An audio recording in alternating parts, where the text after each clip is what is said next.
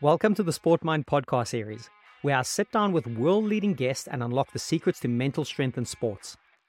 Today, before you dive into the episode, I have something special for all listeners.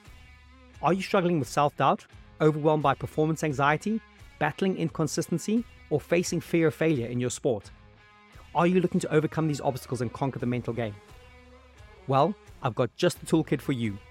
An ebook I wrote called Overcoming the Top 10 Mental Obstacles in Sport, which you can get today completely free of charge. This comprehensive ebook is a treasure trove of practical and actionable strategies tailored for athletes who want to unblock the most common mental obstacles. Each chapter offers digestible advice, providing immediate tools you can apply to enhance your mental game. Readers have been raving about the insights and the transformations they've experienced with this guide.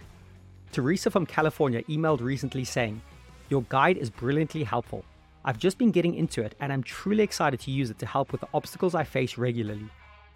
I wrote this ebook to be concise, punchy, and most importantly, practical for immediate application. And the best part? It's completely free, a token of your commitment to your mental and athletic growth. So click on the link in the show notes right now to grab your copy of Overcoming the Top 10 Mental Obstacles in Sport, or simply visit the SportMind Hub by Googling SportMind Hub. Equip yourself today with the knowledge and tools to face those mental challenges head on. Now, let's jump into today's episode and get ready to elevate your mental game to the next level.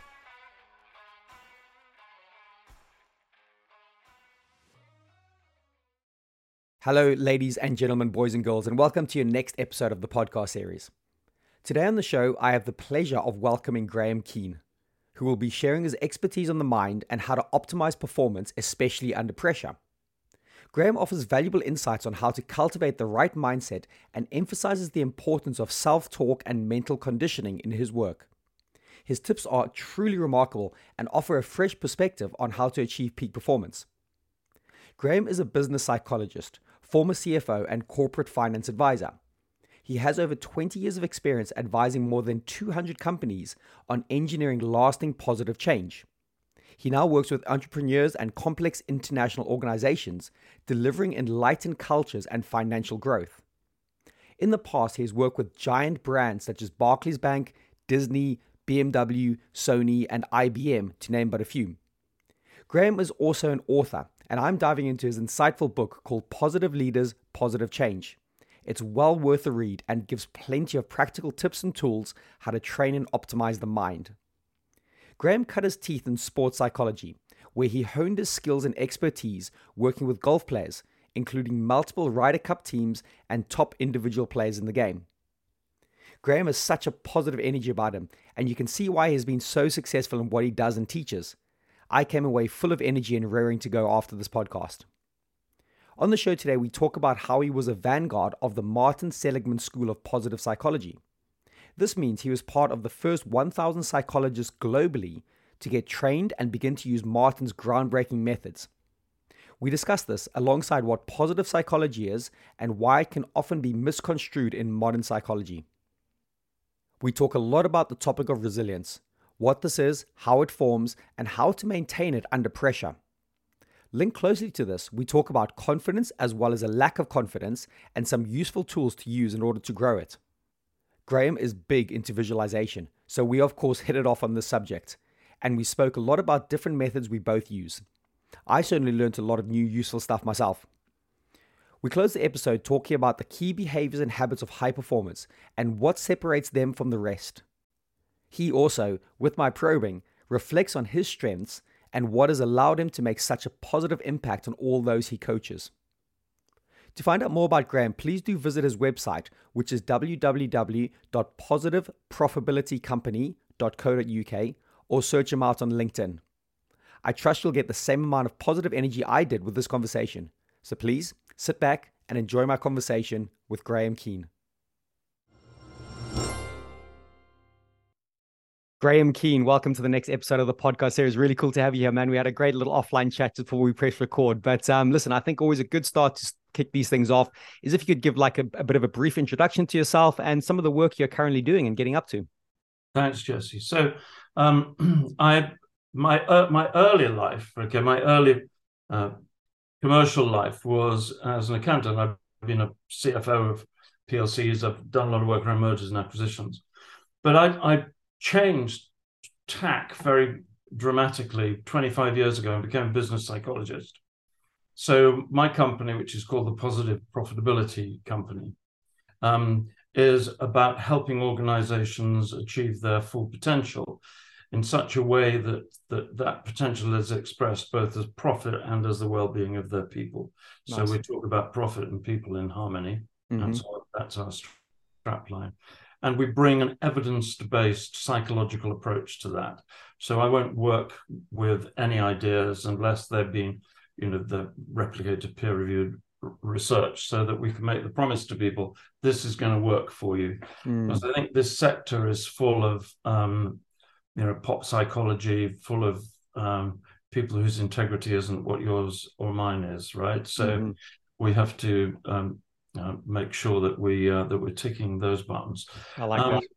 So currently, we work with organizations of a huge range in scale, from companies that have only got a dozen or two people in them, right the way through to a list of very impressive global brands like Accenture and SAP and people of this nature.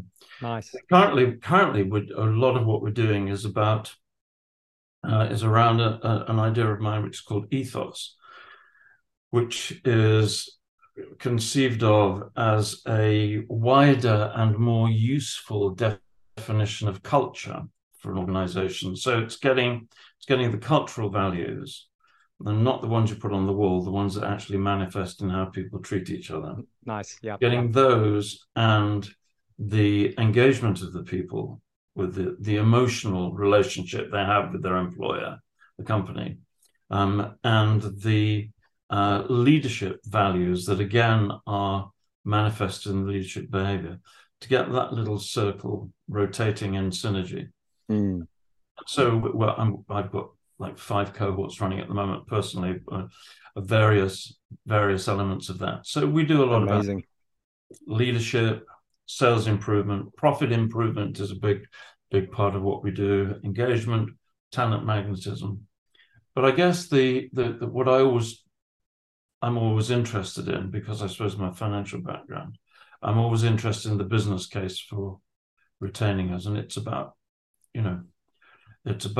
making more money, but doing it in a way that you can be proud of, because you're also taking care of your colleagues and everybody. There used to be this inherited view that you have to decide, am I going to run my business for money, or am I going to run my business for people? And that's a false dichotomy. Sure. Interesting. Well, it's interesting. Yeah, we might unpack little bits of that as we start to progress. And I think I'm quite comfortable saying this, but we got a good mutual friend in Cortland Swan who introduced us. So Cortland's listening. How's it, Cortland? Hey, Cord. Yeah, there he is. So again, I met Cortland through a sporting endeavor, through squash, and I know you had a bit of a background in sport as well. Could you just unpack what your background in sport was?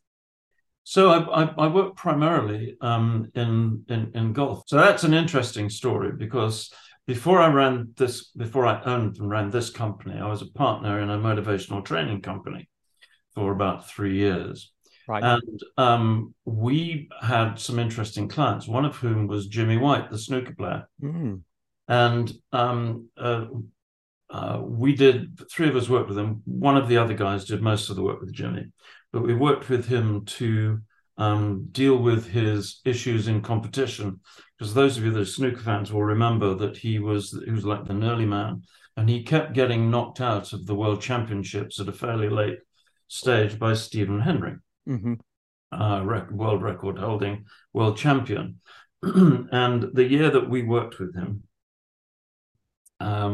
he came out in the first round, and lo and behold, he drew Stephen Henry in the first round. Wow! And we were like, oh man, anyone but this is our reference site for sports psych. So anyway, Jimmy came out and he pasted Stephen Henry 8-1, 8-2. Nice.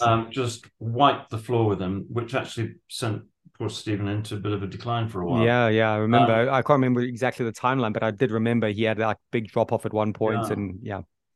And then he went into the next round, and he met. Who was he playing? Yeah, anyway, I bumped into him, or I went to see him in his dressing room halfway through. And he's playing Darren Murphy, I think. And he said, "How do you think it's going, man, mate? How's it going? It's all right. Do you think it's going all right? How's it going? What do you think?"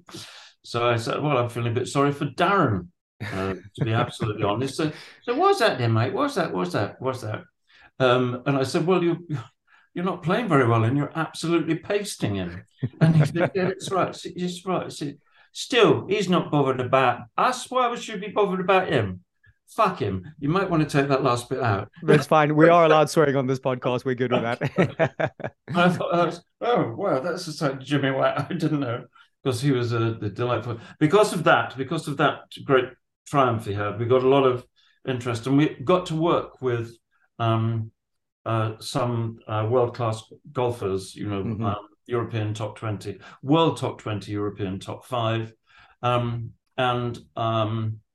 when I set up my own business, I in April 2000, I contacted the manager of the people that we'd work with, because I'd worked with about 8 pros one-on-one, helping them keep their mind clear, helping them keep their conscious mind out of the way, so that the meta programs and the muscle memory and all the things much more about than I do, that all of those things could flow freely without them impeding their flow. So we did a lot of work on that, which was really good fun and lovely to be involved in it.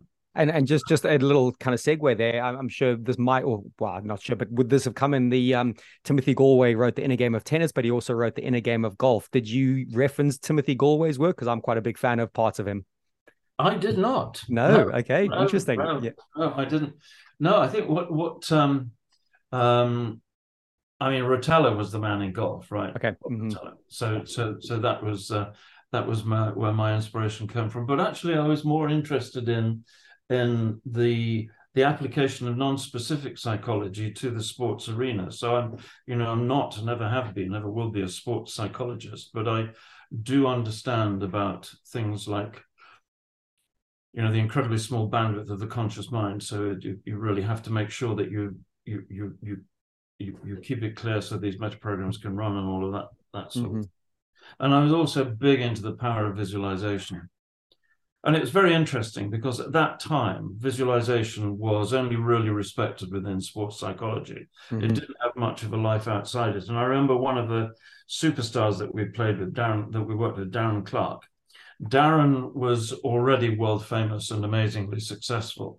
But in the year that he worked with us, he tripled his innings, and went to I can't remember whether it was world or Europe, but it was number 3. Right. Because we're talking 20 years ago now, and it was very interesting because he actually took to the mental side of the game, the actively using techniques and disciplines from psychology. He took to that like a natural, and indeed he's co-written a book about it subsequently. Oh, nice. I'll have to check that out. Yeah. So he did that, and that enabled him to take what was already an outstanding career into an even more outstanding. I mean, the man's a legend, isn't he? Yeah, geez, yes. I'm a massive fan of him. And then about 8 years later, I thought, I fancy doing some more golf, because I was missing being on the fun side of the ropes, right? So I contacted Darren's manager, a chap called Chubby Chandler, very famous in the sport, and said, "Anything you'd like me to do?" And he said, "I got the perfect guy for you." And this was a man who I won't name, who had won the silver medal. So he was the most successful British amateur. Right. And then he went pro. And as he went pro, he was not doing as well. And one of the reasons he wasn't doing as well is that he was, Chubby said he was every bit as good a ball striker as Darren, but his course management and his discipline and his ability to deliver in competition was lacking. That's interesting. So he said, see what you can do with him. So I ran the same program, the same set of interventions, exactly as we had done with Darren. And again, it wasn't me that did most of the work with Darren; it was another guy. And but what I found was that this dude actually, even though he was a world-class ball striker, he wouldn't do the discipline. Really? He wouldn't do the work that he needed to do on here. He'd do anything you wanted him to do with these, and his body, but with his head, he wouldn't do it. So Mm, I fired him. I really? stopped working with him because can't do anything. And because I've always tried to unpack this with, because again, correct me if I'm wrong, but you're thinking of this. We can so easily see the output when we make interventions with the grip or the swing or our body movements. And we see the output of the ball or whatever we're trying to do. But actually, when we work in our mind, it's all under the hood, isn't it? You can, it's the famous Chinese bamboo tree story. The roots are growing beneath the surface, but you can't see them until they break through. So how do you try and sell that idea of you are working on your mind, in my opinion, pretty much all the time, but you're not going to see the output as making interventions in your swing, for example? Well, I think that with this guy in question, it was very interesting because, I wanted to show the distinction between him and Darren. So Darren was good at it and he went from good to great. This guy, 8 years later, wouldn't do it. And he was being regularly beaten by lesser players who were using sports psychology. And this second guy lost his card. Yeah. He did later come onto it and come back and start winning. But so the answer to your question about the immediacy of impact is it depends what you're doing. So you mentioned visualization in at the top. And with this particular individual, he developed. He was incredible. God, he was long. It was like working with a. You must do this all the time with what you do, and you're working with world-class athletes. They just make me feel humble, man. Yeah, it's mind-blowing, isn't it? It is. And this guy could hit it literally forever. But he developed a late hook, and it was costing him. So I said, let's meet and find a course where they'll let us work together. And that was great fun. I was walking into a golf club full of snooty people, and the guy said, hello, my name is blah, blah. Have you got somewhere we can work? And it was like he was the king. Interesting. That's amazing. So they gave us this. So we placed an umbrella 300 yards out, and I said, just drive at it. Okay, he wasn't driving towards it. He flew it every single drive. No ways. Okay. Yeah, he flew it. And sure enough, it was hooking. So I suspected, and it turned out to be right, that what he was doing, as he was striking the ball, he was trying to correct his hook. Okay. Which, you know better than I, made it worse. Paralysis by analysis, classic. Yep. There you go. So I got him to just visualize the flight of the ball he wanted while he was actually making the stroke. So just nothing else in your mind, just the flight you want to see. And the first time he did that, he like half corrected it. And so I knew what had happened, but I asked him to tell me. And he said, well, he was able to keep just the flight of the ball in his mind for a while, but then he started thinking as he came through, thinking about his hands. So I said, okay, well, so then we did a few more times, and I had him visualizing that perfect flight with his eyes closed while he was actually striking the ball. No ways. Which he did. We did it about 4 or 5 times. I said, right, let's try it again. Open your eyes and fly. And I kid you not, it went like a laser beam, straight as anything, and flew that. I don't know how. I don't know, but it looked like it was 50 feet higher than the umbrella as it went over. But the thing is, he's got the innate kind of neural pathways and kind of nerves in his hands. He's done it. And what sounds like you got him to do was get out of his own way, right? He was like, kind of, it's within you. We need to massage that to the surface, right? So that's what I'm hearing you say. That's exactly what happened. Nice. So sometimes the right psychological intervention has immediate results. But then if you're talking about building things like resilience, I don't know if you do any work with resilience visualization, where you teach people how to handle it when they find themselves under extreme pressure. Well, yeah, for me, I actually borrow quite a bit. I love Stoic philosophy, and they talk about, predict the worst outcome. So when it arrives, you take away its power. And this whole field of, I suppose, negative visualization, a lot of the players I've worked with, they're visualizing being, we'll use a squash example, starting, but going 7-love down in the first games to 11. And they visualize, right, I'm there. That's happened. I've had a perfect warm up, but I'm 7-love down. what's my solution to this problem? And there's a lot of these plays, and bizarrely enough, when I was taught visualization about 20 years ago as an athlete, it was completely opposite. It was all about visualizing holding the trophy above your head, visualizing success, visualizing the best possible outcome. But there was none of this almost more difficult visualization going, actually, let's get the problem and the solution right. Is that what you're getting at there? It is. I think there are, I know I'm talking to an expert here, but I'll pretend you're not. No, please, no. But I know you are. No. There are so many different there are so many different visualization techniques, aren't there? Mm-hmm. We all have our own names for them. So the lifting the trophy thing, which is an outcome visualization, I teach it as endpoint visualization, and its role is to engage your full psychological power towards a goal, right? Mm-hmm. Okay, so that's not going to help anybody with resilience. It's not going to help them with fixing a fault that's crept into their swing or something like that. So I call that rehearsal visualization. Mm-hmm. Okay. I think that's a fairly widely used term, isn't it? So that sort of thing. But the resilience visualization of getting somebody, for me, when I was working in golf, it was all about what happens to a person when for the first time in their life they walk onto the 18th green and they've got to sink a 20-foot putt for their first ever win. Mm-hmm. What happens is they fall apart. Mm-hmm. Their hands, they can't control their body or anything because they've never been there before. We all know the stories of people who don't pull that off. So for me, that visualization was all about walking onto the green and experiencing a psychological transition as you step onto the green, which is all about calmness, confidence, self-belief. So that when they do experience that for the first time ever, it feels like it's something they've done 100 times before. Exactly. Yeah. The word that I tend to use a lot now, it's getting familiar with the situation. Run those scenarios, run those plays. It's like you make a cup of tea in your kitchen. It's like you know how to do it. You wake up, you make your cup of tea. Right. When you're at that clutch moment of a big event and a big, penalty, whatever it may be, have you become familiar with that situation? Bring in the emotions. I was actually talking to one world #1 squash player, and he talked about when he's doing it, he brings his emotions into it. He's actually sweating and he's feeling nervous and he's sitting there visualizing like this really, really deep emotional thing. And I thought that was brilliant to hear that the emotions are a big part of it. And I've started to try get my players using that now as well.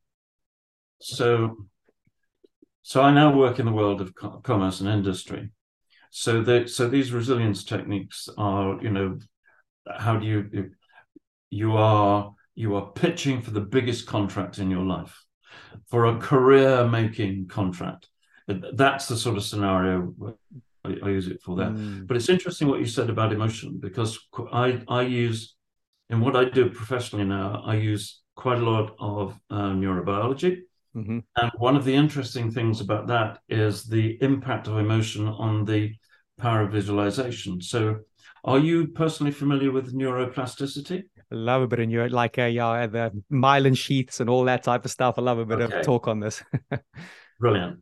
So the way I simplify it for people is that every thought you ever take and every action you ever execute happens when a particular neural pathway fires. And so you want to get the neural pathways that you want to be your default way of being. You want them to be absolutely dominant.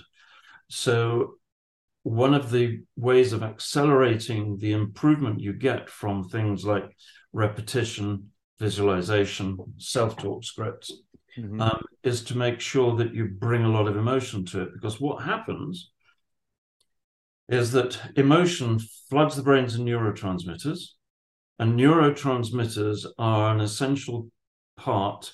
For those people, I know for those people who don't know, what neurotransmitters do is they carry electrical impulses across the synaptic gap, which is part of how these new pathways form and become dominant. So if whenever you are trying to create a new pathway through visualization, you bring your emotion to bear, then the pathway forms more quickly and forms more strongly more quickly, because the object is to have them stronger than any other possible pathway in relation to what you're trying to do.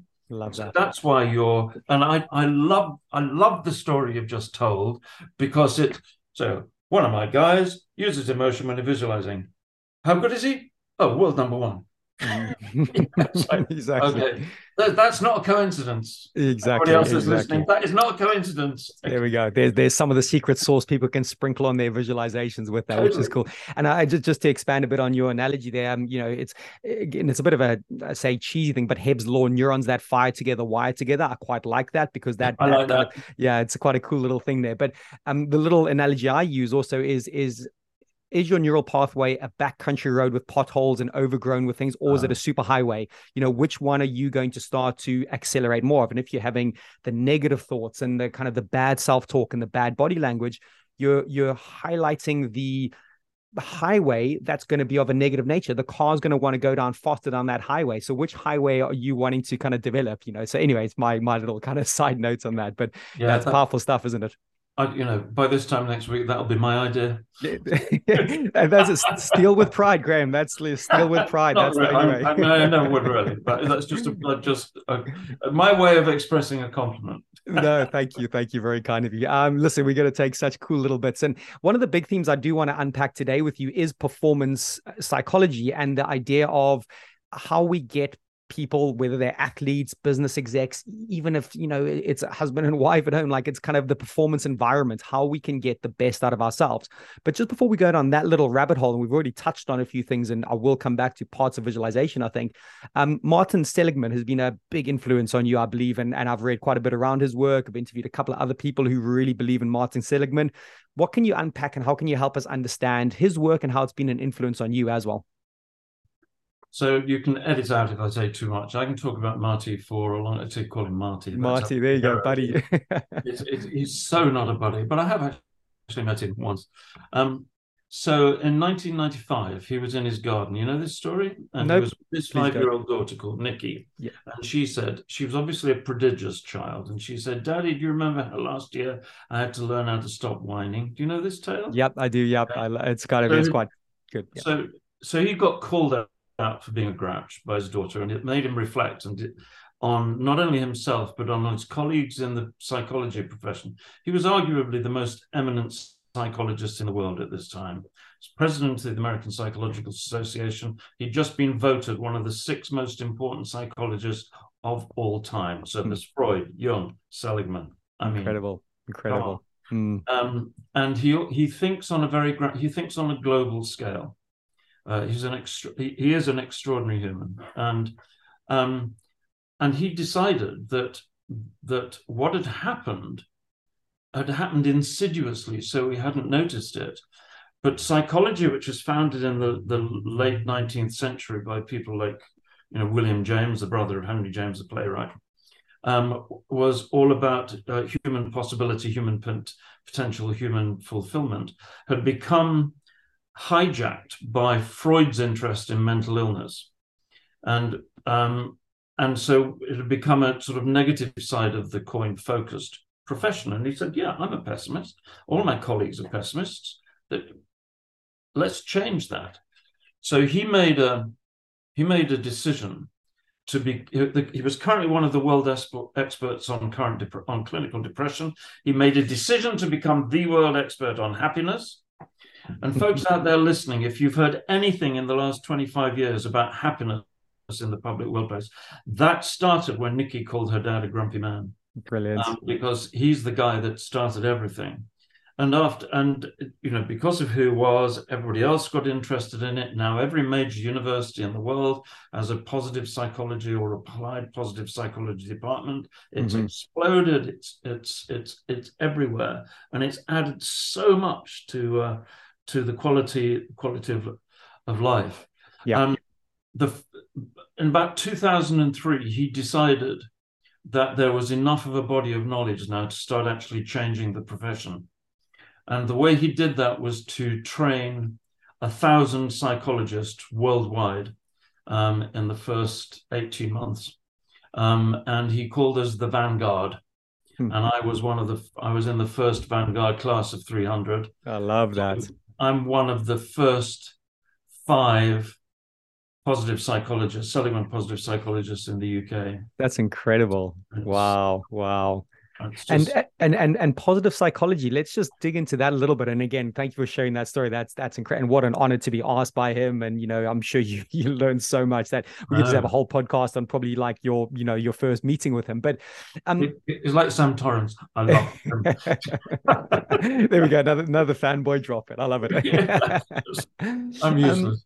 So you said it earlier, because there is quite a lot of woo out there about positive psychology. Just I can't stand this empty positivity. Get out of bed and punch the air like I'm the greatest. And there's maybe a part of it every so often, but can you just help me and maybe the listeners understand the real impact of positive psychology, not this like maybe wishy-washy woo-woo stuff that could be interpreted quite wrong? And I know a lot of people peddle that out quite a lot at the same time. So could you help unpack that for a sec? So there's a big difference between positive thinking and positive psychology. Positive thinking is incredibly helpful and valuable and useful, but positive thinking as a movement is discredited because it had so many bogus claims. The first bogus claim is that anybody can be anything if you're positive enough. That is just a big lie. Yeah, that's the one. And so it's why I resisted ever becoming involved. I was bullied into getting involved in this by my then wife and a couple of our friends who said, you need some of this stuff. And they were right at the time. So that's positive thinking. Positive psychology is actually the science of well-being. So the positive psychology is a scientific discipline. It's also a movement. The objective of the movement, I love, and I quote, improve human well-being. Okay. And that's well-being as a defined term within science, not the airy-fairy, wishy-washy ideas of well-being that most people conceive of it as, in fairness. So positive psychology is all about what has now become what is the measurable, recordable, repeatable impact on things like interpersonal effectiveness, things like quality of life, things like achieving your potential, things like building resilience. What is the actual scientifically proven impact of that? So it is the true science of positivity, if you like. And positivity is universally beneficial. Optimism is universally beneficial, provided it's grounded. And in a realistic realm as well. Yeah, I don't like the R word, but I'll let you get away with it. Why is that? Explain that. That's interesting. Because if you ask, when I'm asking a new class, hands up if you're a pessimist, hands up if you're an optimist, hands up if you're a realist. When they put their hands up, I say, look at them, everybody. These are the pessimists in denial. Okay, I like that. Interesting. Okay, cool. Actually, maybe just to go back a sec, I think the word I was looking for, which I'm glad you picked up on, that was actually like more rationality, not realism, rationale. And I'm quite interested in rational and irrational thought patterns. That could be a little rabbit hole we could go down, but I don't want to disturb your flow. But rationality and irrationality for me are quite interesting topics as well. So I think I use the phrase grounded optimism. So keeping one foot on the ground. So I talk about expecting the best and preparing for the rest. Again, that comes to your work, I would imagine. Yeah. And there's an overlap there. Yeah. So okay. Anecdote. One of the major contributions of positive psychology has been into understanding how human beings build resilience. We used to think that happened by surviving hardship, and that's definitely a factor, but it's the minor factor. It's 20% of the equation. The 80% of the equation is that whenever a human being is experiencing a positive emotional state, contentment, excitement, joy, happiness, well-being, feeling loved, feeling respected, feeling valued, whenever you're in that sort of state, there are synaptic and chemical changes that go on in the brain that manifest as increased resilience, right? So that's a lot of work in positive psychology on resilience, which came to the attention of the commanding general of the US Army, who in 2008 commissioned Seligman himself to design a program to improve the resilience of soldiers in the US Army. There are 1.5 million people. Because people come back from the battleground. Battle is trauma, okay? There's no other. Battle is trauma. You come back from battle either with post-traumatic growth or post-traumatic stress, sometimes disorder. And what makes the difference, because this is what they were consulted Seligman on, what makes the difference is resilience. So since 2008, every NCO in the US Army is a trained positive psychology coach. That's incredible. And that went into operation in 2009. So clinical depression, anxiety, substance abuse, and a few other things have all halved since this training began. That's amazing. So that's the difference between substantiated real science and empty claims. And I love what you're saying there, because it's scientific. It can be validated. I don't, correct me if I'm wrong, but it can be data driven. And as you were speaking there, I'm quite interested. Again, I don't know if you know, I'm putting you on the spot here, but data driven, whatever, is it graphs? Like, how can you measure resilience? How can you measure well-being? Like, have you got any thoughts on that? Because I don't know how myself, but I think that's quite an interesting topic. So I think measuring those things is always takes a lot of ingenuity and a lot of understanding. One of the reasons that somebody gets to be a professor, a research professor in the human sciences, is because they're incredibly good at designing ways of measuring and testing these things, so that they can co-vary out complicating factors that you don't want in the way, so that you can distinguish between whether two things are associated or whether one of them actually causes the other. Sure. Causality. So, effect. Yeah. So, I mean, I think that's part of the purpose of defining well-being. So well-being has a definition. It's called the PERMA definition. It's an acronym, which you're probably familiar with. Yeah. So Seligman came up with that, didn't he? Yeah. He did, yeah. And it's been embraced by people. So, the first step towards that. I mean, we don't measure well-being in the work that I do now commercially. We don't measure well-being, but we do measure some of the manifestations of it. So, for instance, we have a metric that we always use to assess the ethos of leadership, engagement, and culture in an organization.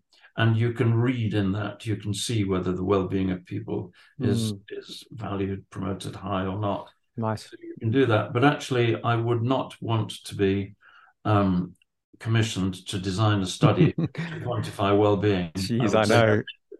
Where would you start, eh? But as you said, there's I always ask people to measure me on how much does sales improve, how much does profit improve. There we go. And that's, you can kind of nicely get that in a good spreadsheet with a couple of graphs going on in there. You can. And then if you want to know how the well-being is improved, if you need to ask whether it's improved, it hasn't improved. But you will see it in your people, and they will tell you. Love that. Tell you how much better they feel, which is what we do. Great. Exactly. So Graham, listen, I'm very big on trying to have some tools and have some, kind of signposts for people. So I'd like to get into a little bit of the weeds with you in a couple of these little topics, which, come up very often in my line of work. I'm sure they do in your line of work. So you've mentioned resilience. So we're going to stay with that for a little bit longer. And I suppose the question I have for you is again, there probably are many, but you might think of your kind of top high-end ones. Any key tools or techniques that help someone be more resilient and maintain that mindset when the pressure is on? So they're in that pressure environment, they're performing in sport, in the workplace.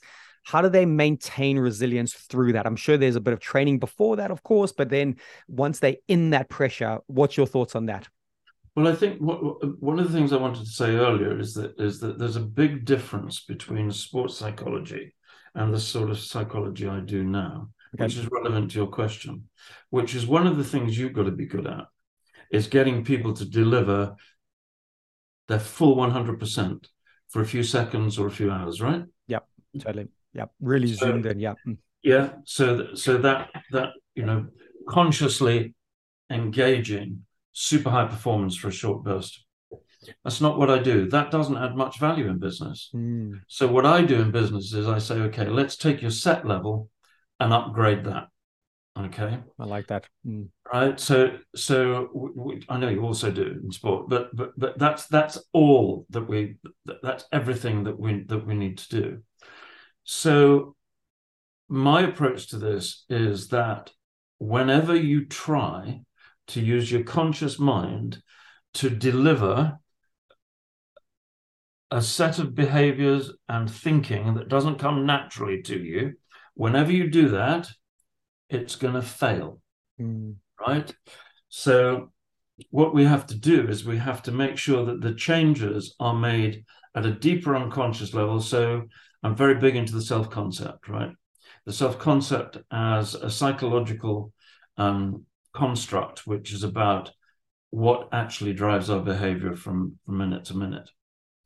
So, and the way that you bring about changes in the self-concept is through conditioning. Okay.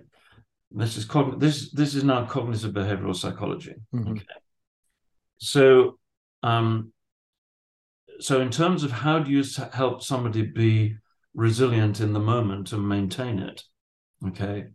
I'm much more about let us show you how to achieve your potential for resilience in preparation, so it's there as a set thing. Yeah. In terms of giving people techniques to reach for in extremis, that's more you than me, I think. Yeah, that makes sense. Yeah, but all of this comes from foundational mental strength or foundational resilience. It, a lot of people that come to me and they go, oh, I've these last few months, I can't win. I can't really kind of get myself over the line. Give me your magic sauce. Like kind of they booking for 1 or 2 sessions and they're like, give me mental toughness. And I'm like, okay, let's kind of strip back and go like, okay, so what are your thoughts, actions, behaviors on a daily, weekly, monthly process?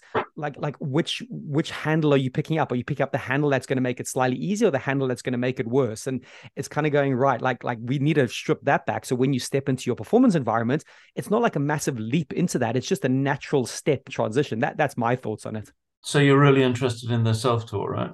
Yeah. That's totally. Yeah. So that's where we overlap very strongly. Okay. So, but the other answer question was how can we help people build their resilience? So how do you condition yourself to be more positive? If a person can move them, okay. So explanatory style is the term psychologists use for describing the spectrum between pessimism and optimism. Where one is on the explanatory style can be moved through this process of conditioning. As a person moves themselves towards the optimistic end of the explanatory style, they will spend more time in positive states. They therefore become more resilient. So the question is, how do you move yourself along that spectrum? Mm-hmm. And the answer is by forgetting about the outputs, i.e., how do you behave, and focusing completely on the inputs. So I have this little acronym, PIPO, PIPO, positives in, positives out. So if somebody wants to become more resilient, increase the amount of inputs to their brain which are positive, decrease the inputs to their brain that are positive, that are negative. Yeah, thank you. and you will naturally move up the spectrum towards the positive end, and you will become more resilient. It's as simple as that. Yep. And that is the complete solution. Mm-hmm. Doing it is not necessarily easy. No. Well, my follow-up to this, which is LinkedIn, is when someone has a genuine lack of confidence, their outputs have just basically shown them they're not getting it right. And even if they believe that their inputs have been of that positive nature, but the data of their outputs, their results, their performances, their metrics, their numbers are still showing them not right. And then their confidence in what they're doing, their confidence in their processes are becoming eroded.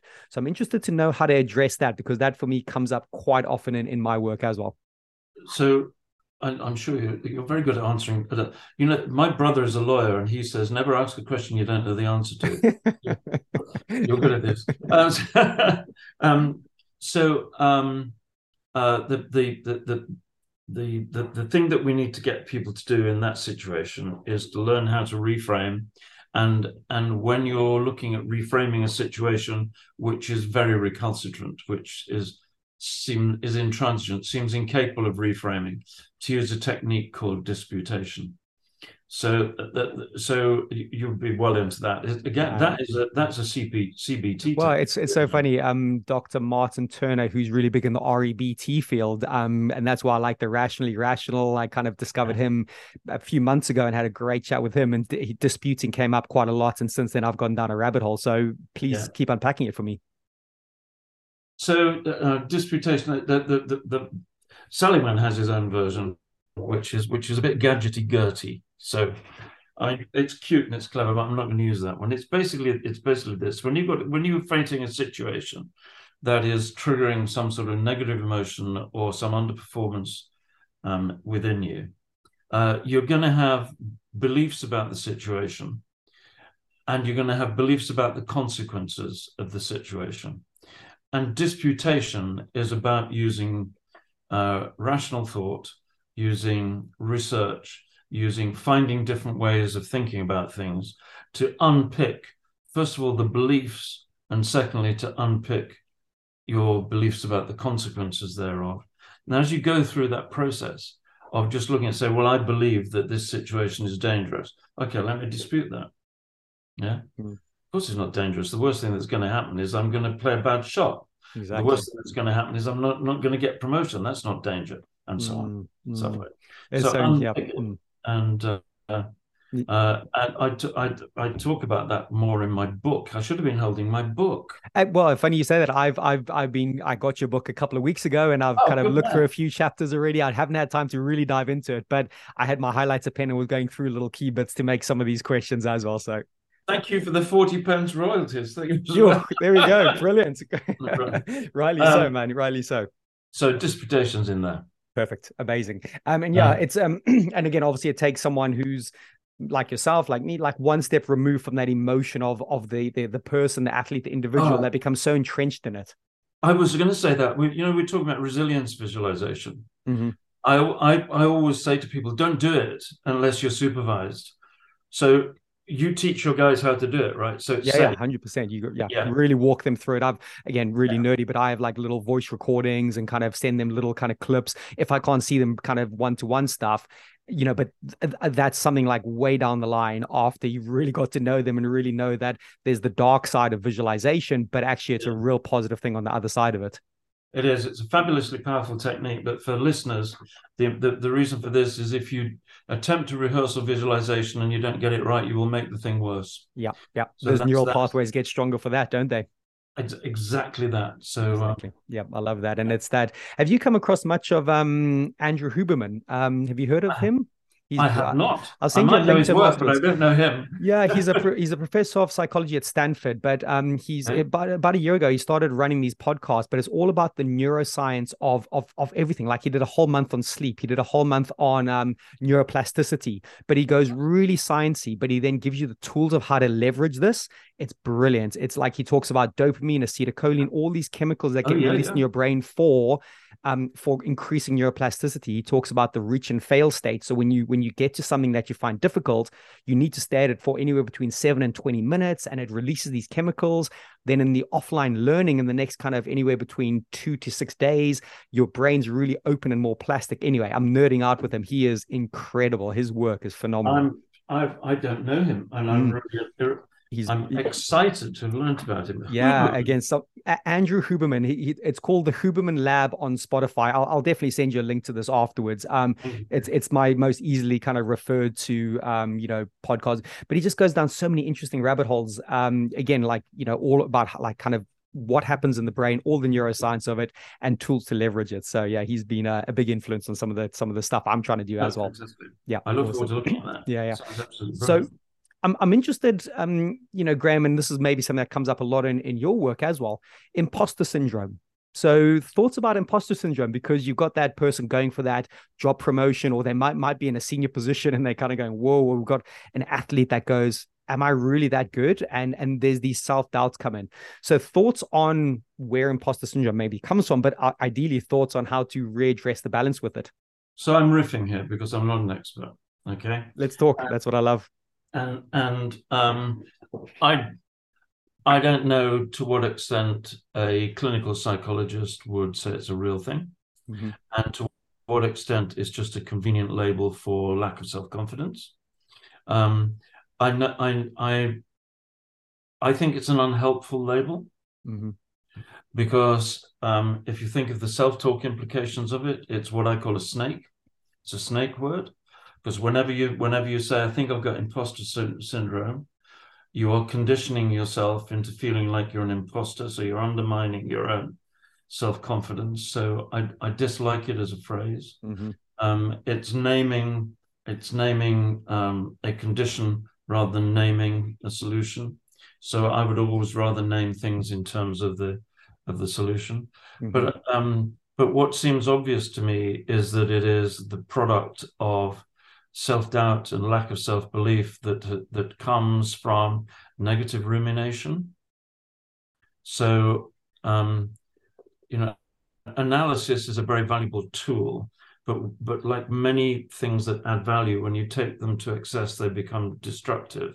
Mm-hmm. So analysis actually means picking apart, doesn't it? It does, yeah. Reducing to its component parts. Well, if you start analyzing your self-confidence, you pick it apart. Mm-hmm. Yeah, So I think true. that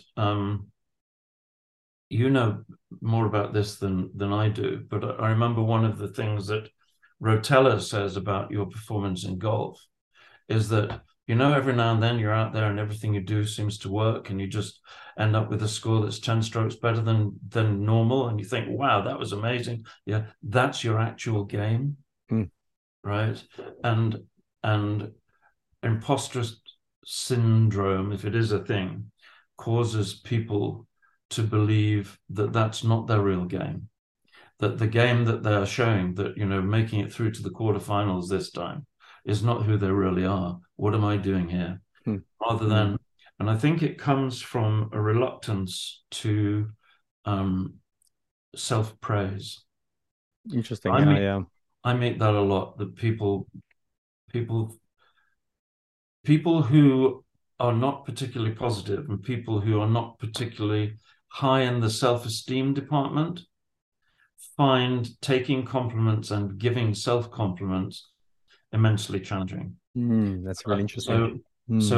So I think it's about, we were talking about conditioning earlier and how that delivers your set level of performance in every area. Mm-hmm. So we all have this monologue that goes on in here all of the time. If you've got a dialogue, you need help. But if you've got a monologue going on, right, about me and who I am and what I'm like and how I'm experiencing this and what did I think of that thing that I did and was that good? Do they like me? That whole thing going on all the time. That is a very big, arguably the biggest part of our conditioning. And it's that inner voice that very often causes people to doubt their own abilities.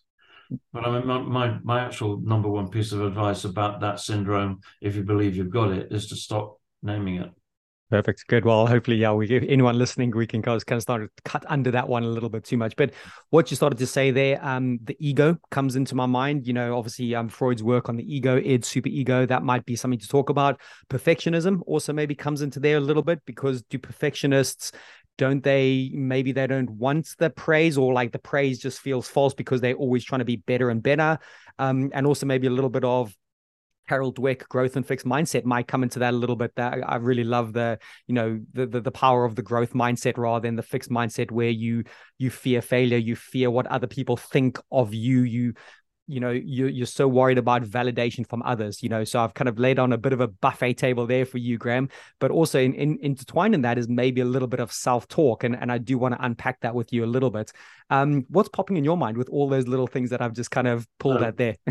I'm a simplifier, and I'm into modern proven replicated research. So the first thing that pops into my mind is ego, id, superego, bin it. Forget about it. Mm-hmm. It's 100 years ago. It's a superseded model of the mind. The mind is much, much simpler than that. and it doesn't have any dark bits. Okay, it doesn't have any part. There's no part of the mind that is inherently dark. The mind is the self-concept is what makes us who we are, and that is basically a set of knowledge that you have about yourself that has been formed from everything you've ever experienced and how you react to that. And people and the unconscious is where the self-concept lives. So you cannot access directly the self-concept through your conscious mind, because all sorts of things get in the way, like what should I be like rather than what I am like? What do I want to be like rather than what I am like? So there's a lot of power in the whole idea of the self. So that's the first thing that comes through to me is let's be thoroughly modern about it. And it really is, if I'm doing my simplify thing, it really is incredibly simple. All of these things, which is that if somebody is manifesting a behavior that's associated with low self-esteem, which would be rather counterintuitively for some, but never for me, arrogance is a low self-esteem behavior. Being arrogant, if people are showing a lack of self-confidence, if people are doubting that what they're currently experiencing is who they are and what they deserve, if those things are going on, it's about self-esteem. And that is because we have not been building our own sense of wholesome self-worth. We have not been praising ourselves. We have not been objective about the good things about us. We have been going very much to the negative side, and that destroys self-esteem. And one of the things about such statements is that those statements don't land terribly well with the people that need to hear them most. Because if somebody is really suffering in the self-esteem department, they're probably unhappy, they're probably disappointed, they're probably experiencing high levels of stress and challenge. They may be experiencing what's called learned helplessness, which is a feeling that, as you know, that you can't affect your outcomes. And to have some smug, middle-aged, white, Anglo-Saxon male tell you it's very simple and straightforward is BS. Yeah, no, good. But what it is that if that's what's happening, it genuinely is about an accumulation of inputs that have been unhelpful. And you will find that if you, random listener, if you are in this situation, you will find that if you start celebrating your successes internally, if you start praising yourself internally, you don't have to become the sort of dick that self-praises in front of everybody else. Exactly. That's not necessary. It's about what goes on in here, private, between you and yourself. If you start making that more, you will find that your self-esteem will improve and you will start to feel better. If you're unable to do that on your own, then you need help. Go see a counselor. And the counselor I would suggest you see would be a positive psychologist, if you can find one. They're not common. Second best to that is a cognitive behavioral therapist. Specifically for this one, I would not recommend psychodynamics or psychoanalysis. Okay, yeah. Work in a slightly different way. And also, it's only the most modern and enlightened of them that understand neuroplasticity. Yeah, love it. And what I like about it, I just want to unpack one little thing there about self-praise. And this, again, just touches very briefly on Carol Dweck's work, where she found, children that started developing more of a growth mindset were ones that were praised on their effort, their strategies, their perseverance. And the ones that started to get more towards a fixed mindset were praised on the outcome, on how talented they were, how brilliant they were. So in my mind, we can't rely on other people praising us. We've got to take ownership of our self-praise, but making sure personally that the self-praise is on your effort, strategies, and processes. If the outcomes are the outcomes, great. That's a little bit of nice frosting on the cake. But actually the real nuts and bolts of how you perform your outcomes, how you perform your processes on a daily basis, because you have 100% control over that. What are your thoughts on that? That resonates so strongly. I think that's a really powerful point, and I hope everybody listened to that very carefully, because it's right at the heart of it. It's obviously related to, and it immediately triggered in me, the difference between process, performance, and outcome goals, right? Of course, yeah. So the thing about an outcome goal or outcome-related self-praise is that if you set yourself an outcome, as soon as you start to believe you're not going to achieve it, it stops being something that motivates and makes you feel good and turns into something that beats you up, makes you feel like a failure. 100%. It's actually really funny you mentioned. I just literally finished one of my blogs on that exact. I was kind of unpacking again, parts of this exact thing that the more I was told to visualize the success, the outcome, the trophy, the more that I became desperate for the win. And when I didn't get the win, I started spiraling into this like real depressive state. Yeah. And my whole identity and self-worth was so just wrapped up in the outcome, and I didn't have necessarily the right people to help me at the time. And I think they were trying to do it for the right reason, but they just weren't the right people. And since then it's been like, wow, like if you only so attached to the outcome and your talent of getting there, it becomes the biggest burden, like you said, doesn't it? So if you think of the great sporting turnarounds, you can probably give better examples than I can, but if you think about a golfer halfway through round one is 10 over par, which is like the biggest disaster they could ever imagine. If their only goal is to win the tournament, it's time to give up. Okay, but if they have goals about the process and the level of performance they bring, those are still intact. And it's the people who have strong process and performance goals who then go on to do the amazing turnarounds and end up winning after all. That was one trap I had about visualization. The other trap I had about visualization, about outcome visualization, is the other end of the scale. Have you come across this? This is where outcome or endpoint visualization can lead to self-delusion. So there is a significant, I think, minority of people. I don't know the science of that, but there are a lot of people, let's put it that way, who are talented visualizers, and they get so rewarded by visualizing the outcomes they're seeking that they don't actually bother to do anything about achieving it. They don't execute on the things the steps to get there. So they just, because 3 times a day they're living the life of their dreams, and that's fine for them. Wow. It's not a conscious decision that they take. It's just that's the way they work. So that's why we always say, look, you need to have goals for your outcomes. Of course you do, but you need process and performance goals, and you also need actions. So that's another. So the way I put it together is that the outcome is endpoint visualization, outcome visualization. The journey there is self-talk scripts. It is rehearsal visualization. It's process and performance goals, and that's the good. But and you need it all. You do, yeah. And maybe in there's different, I like to think about things as different levers or dials. Sometimes you need to pull the outcome one a bit more because you need that little bit of drive and motivation. Other times you need to pull that lever down and pull another lever a little bit stronger. And, maybe that's the field you work in. If you work in individual or with teams, that's where you can kind of go, actually, guys, we need to kind of pull slightly different levers. So quite like because that. I'm usually in front of a class. Yeah. Or an audience rather than individual. Individual. I do individual stuff, but that's more about so I don't do any coaching. I do mentoring. Sure. Nice. Yeah. I like that. So one of these questions, and I know I've taken up a lot of your time, so I do want to respect, but I've got a couple more quick little questions I'd like to ask you, if that's okay. Perfect. Awesome.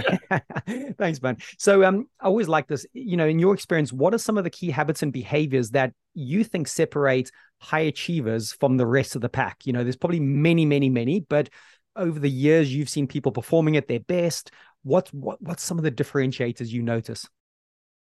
It's very interesting, isn't it? Because if I immediately go back to the science when you ask those questions, and I think about, if you want to be a super successful chief executive, what are the things that you need to do? And it's interesting. One of the things you need to do is to operate through positive emotional affect. So leading through positive emotion. And the other thing you need to do is be diligent. So that comes back to your personal discipline and diligence. I think really my experience, my knowledge, my activity is I was going to say all about. That's just not true. It's not all about, but it's significantly about this process of conditioning. So if I am asked what's the quick tip, if somebody wants to become a great leader, what can I tell them to do on a daily basis? It's to make sure that their self-talk is bringing that about by congratulating themselves on everything they do, by talking about themselves as an actual or potential leader of success. It's about, so if I know that I have a flaw that stands between me and my leadership potential, let's say I lose my temper, then I would never say I lose my temper. I would say I don't always find it easy to stay calm. I like that. And it's those distinctions. So if you've got some demons, never name the demons. If you give a demon a name, you make it strong and give it power over you. And that is actually a spiritual and religious point of view that turns out to be true. I love that. That's really cool. I've, kind of been little flickers of that over the years, but you put it in such an eloquent, really strong way. I like that. That, you name that demon, it gives it power. Again, I'll refer to the Stoics again. The Stoics talk about what you throw on the fire becomes the fire. You feeding that. And I really like that. And it's kind of, you can choose what you throw in that fire a lot of time. Okay, you need maybe the self-awareness of that initial inner voice, and then it's going, oh, I notice I'm having ... thoughts, and then how we reframe it, and that takes years to develop, doesn't it? That's not again, it takes but again, it's like everything else, you have to condition it into yourself. But that thing about the big, what you throw on the fire becomes the fire, that made me think of this is just a funny story. On Hammersmith Flyover in London, there was a huge poster there which said, "You're not in the traffic, you are the traffic." That's cool. I like that. There's a cool little link. I love how your brain works with that. That's awesome. But just putting it back on yourself, Graham. So I've asked about kind of examples of high achievers and high performers. Where do you think you're the strongest? Is it that self-awareness? Is it the way you speak to yourself? Where do you think you've kind of succeeded in your life, and what mental things have you done? I find it very, very challenging to distinguish one thing that's wonderful about me from all the others. That's good. That's healthy. Please don't. No, that's just a joke. Don't you dare. Fair enough. I want that edited out, please. I'll take that out. Sorry, the way you said that, you're like super confident. I'm just trying to make you laugh. I can't pick one thing. I've got 100. I'll take that bit out. So that's a really telling question. Thank you. And you can tell how telling it is because I so sidestepped it, didn't I? Through a one-liner. I think my ability to resonate, trigger positive emotions in people, my persistence, my courage, as in I'm not physically courageous in the way that people you work with are, but I'm behaviorally extremely courageous. I always tell the truth. I will find a kind way of telling a tough to hear truth, but I always tell the truth. I think the things that my clients and delegates say about me, which is nice, is that people find, I will fire people up, right? So I fire them up through science and through talking to them. I enjoy telling people about their potential, and I enjoy, if there's some dude in the room like Court, right, who's got a lot of talent, but he doesn't actually know how good he is, I take great pleasure in over a cup of coffee saying to him, "Do you know you're absolutely fucking awesome? Yeah, and you are only touching the surface of what you've got in there." So I love those truth telling. I went to an event, a sort of fundraising event at Twickenham, where there were, 200 of us sitting around dinner tables, getting slowly pissed and eating wonderful food. And after an hour, out came the England rugby team. And I was well gone by this point. Well oiled. I was very well oiled. And Joe Marler came up to our table and said a few nice things. And for those of you who don't know, that man is a different species. You see him on the ground, but in real life, so I'm 6'2", he's taller than me, and he's got all that muscle, right? Wow, okay. He's an enormous man. And he came up, and I was pissed enough to actually just ask him for a selfie. It's the only time I've ever done that in my life. And I just said to him, "Thanks very much. Do you mind if I say "You are awesome." Oh, nice. And do you know what he did? He actually took hold of me by the shoulders and looked at me straight in the eye, and he said, "And so are you." No ways. How cool's that, man? What a story. And he didn't know me from Adam. Yeah, yeah. So that's what I like to do. That's obviously what he likes to do. It's like, you know, Yeah, I love that story. Well, listen, I've sat here for the best part of an hour and actually just absorbed all your energy through the screen, man. So I've got about 3 hours of coaching tonight, and you know what? These people are just going to get the best of me right now. So thank you, thank oh, you for that's giving me such all that generous, positivity. No, it is genuine. generous thing to Yeah, say. Thank you, no, man. no, absolutely. Listen, Graham, this has been an absolute pleasure, and I always like to leave people with a few signposts. So anyone that's listening, anyone that wants to check out your work, that wants to follow you on social media or see your website, could you just give a little bit of a signpost and a shout out to those areas, please? So you'll find me if you Google me, Graham Keane. You'll find me on LinkedIn is probably the biggest presence. Mm-hmm. The website is Mm-hmm. the Positive Profitability Company. You'll find me under that, but the name should Yeah. get. Well, when I started doing research on you, you Google your name and you come pretty much, well, you're number one. So there we go. No further research than that.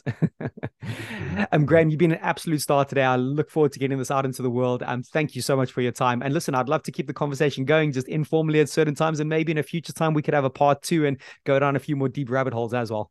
I would love that, and thank you so much for asking me. I've enjoyed it. I've got quite a lot of energy off you as well. So my delegates tomorrow are going to benefit from the Yassi effect. Awesome. Thank you, Great. mate. Thank you so much, Graham. Really Thanks a appreciate lot, it. everyone. Cheers.